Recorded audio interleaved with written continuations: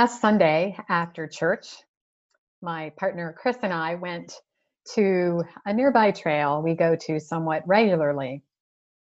It was a beautiful day and it was Easter Sunday. So we expected that others would also want to be out in nature and enjoy the day. We took our masks along just in case, not really knowing what to expect. We hadn't been out to the trail for quite a few weeks. So we were prepared, but not really. We were both caught off guard by the general lack of face masks and the lack of social distancing. The trail isn't really wide enough to be 6 feet away from others, but some were walking in large groups spread across the trail.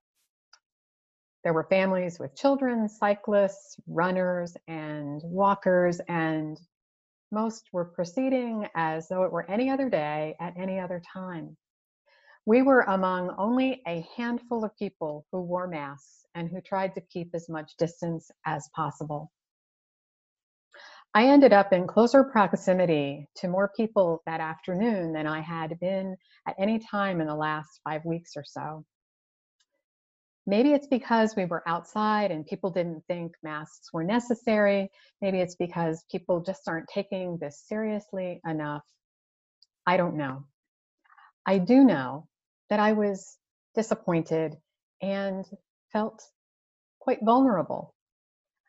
I was disappointed that a favorite spot of mine in nature now feels unsafe, and that a place that usually nurtures my spirit suddenly feels threatening. We aren't likely to return there again anytime soon. We'll stick to our neighborhood where we can, if needed, cross the street for distancing, and we'll be on the lookout for some more secluded places where we might be able to walk. I was disappointed last week that others weren't making choices that would ensure greater safety for themselves and for others. I was disappointed that people weren't voluntarily being more cautious. I experienced a sense of loss that day, and I know collectively and individually we are all dealing with so many losses of so many kinds.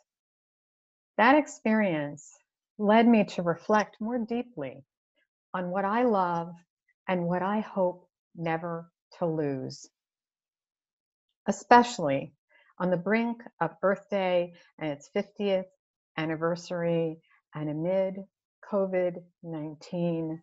I was really taken by this question.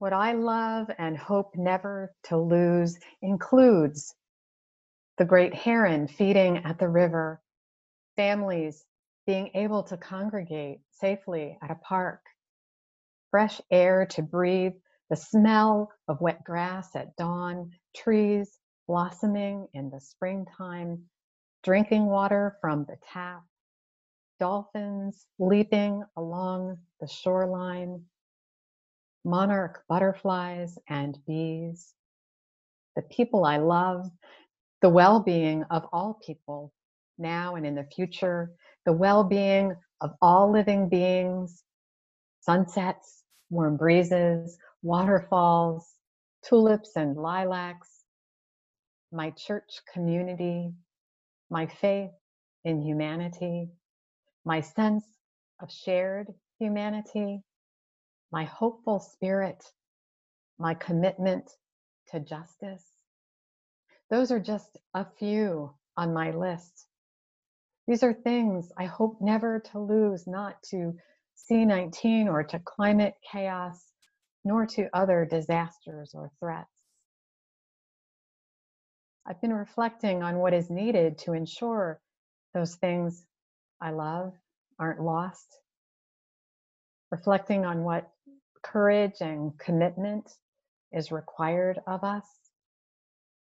And this week I've been learning about COVID-19 actions that might be applied to climate chaos, actions that would protect what we love.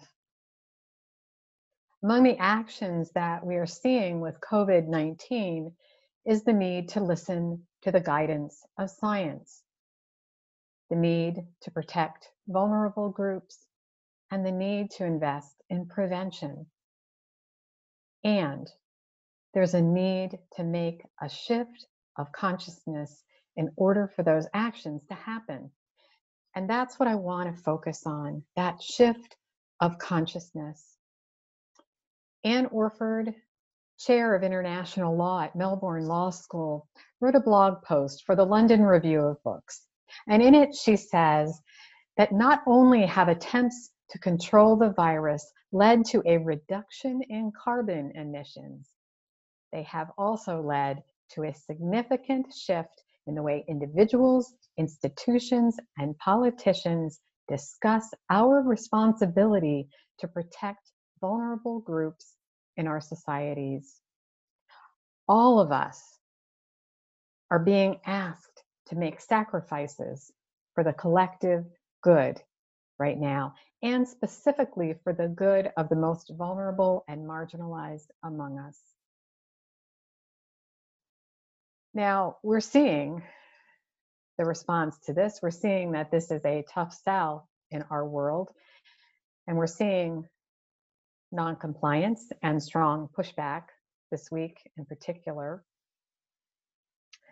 And Orford describes, I think, what accounts for this kind of pushback that we're seeing.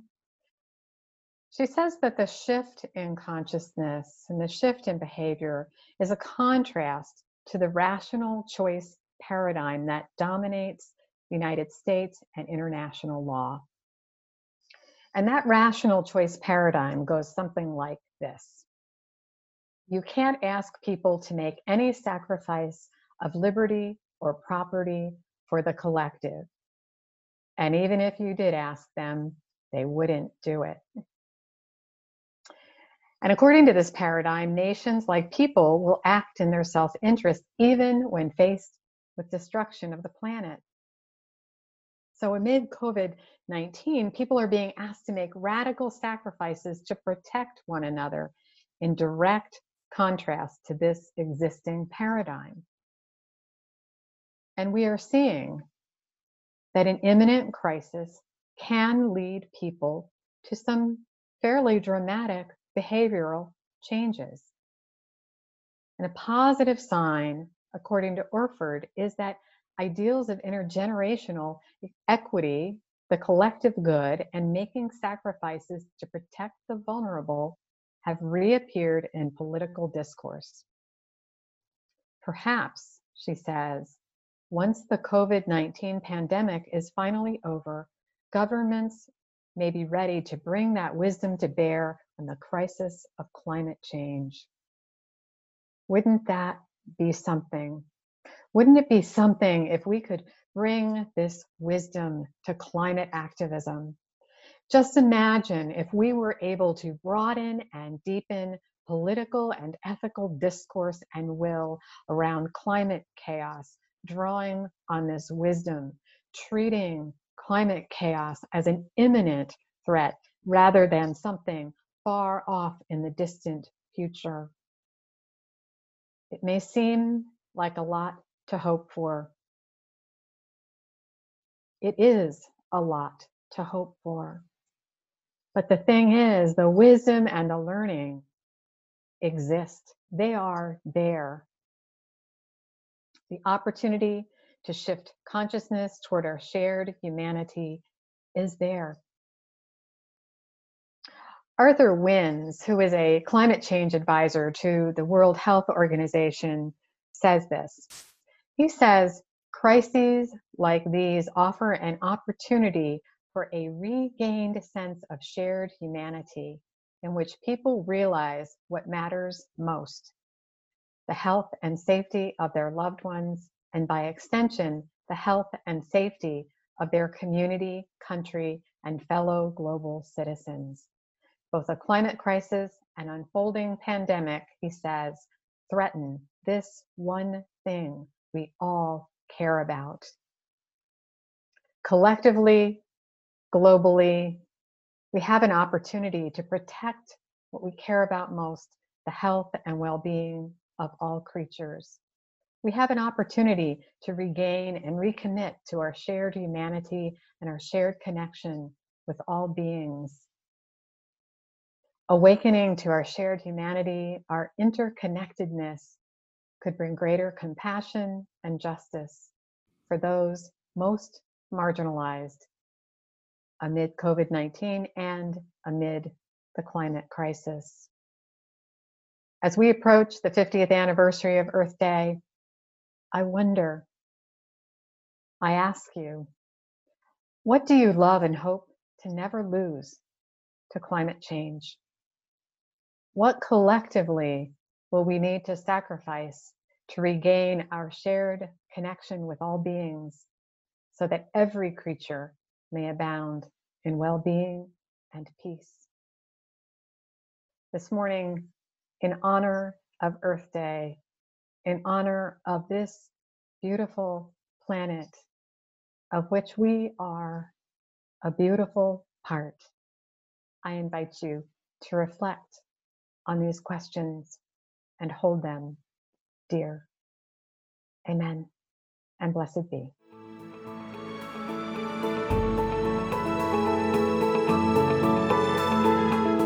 Thank you for joining us this week. If you'd like a copy of the transcript of this sermon, you can find most week's messages at www.uuberks.org/sermons. If you have any thoughts or conversation about today's message, we hope you'll take a moment to stop by our Facebook page and share them. And from all of us at First UU Berks, may this chalice light your path and guide your way until you join us again.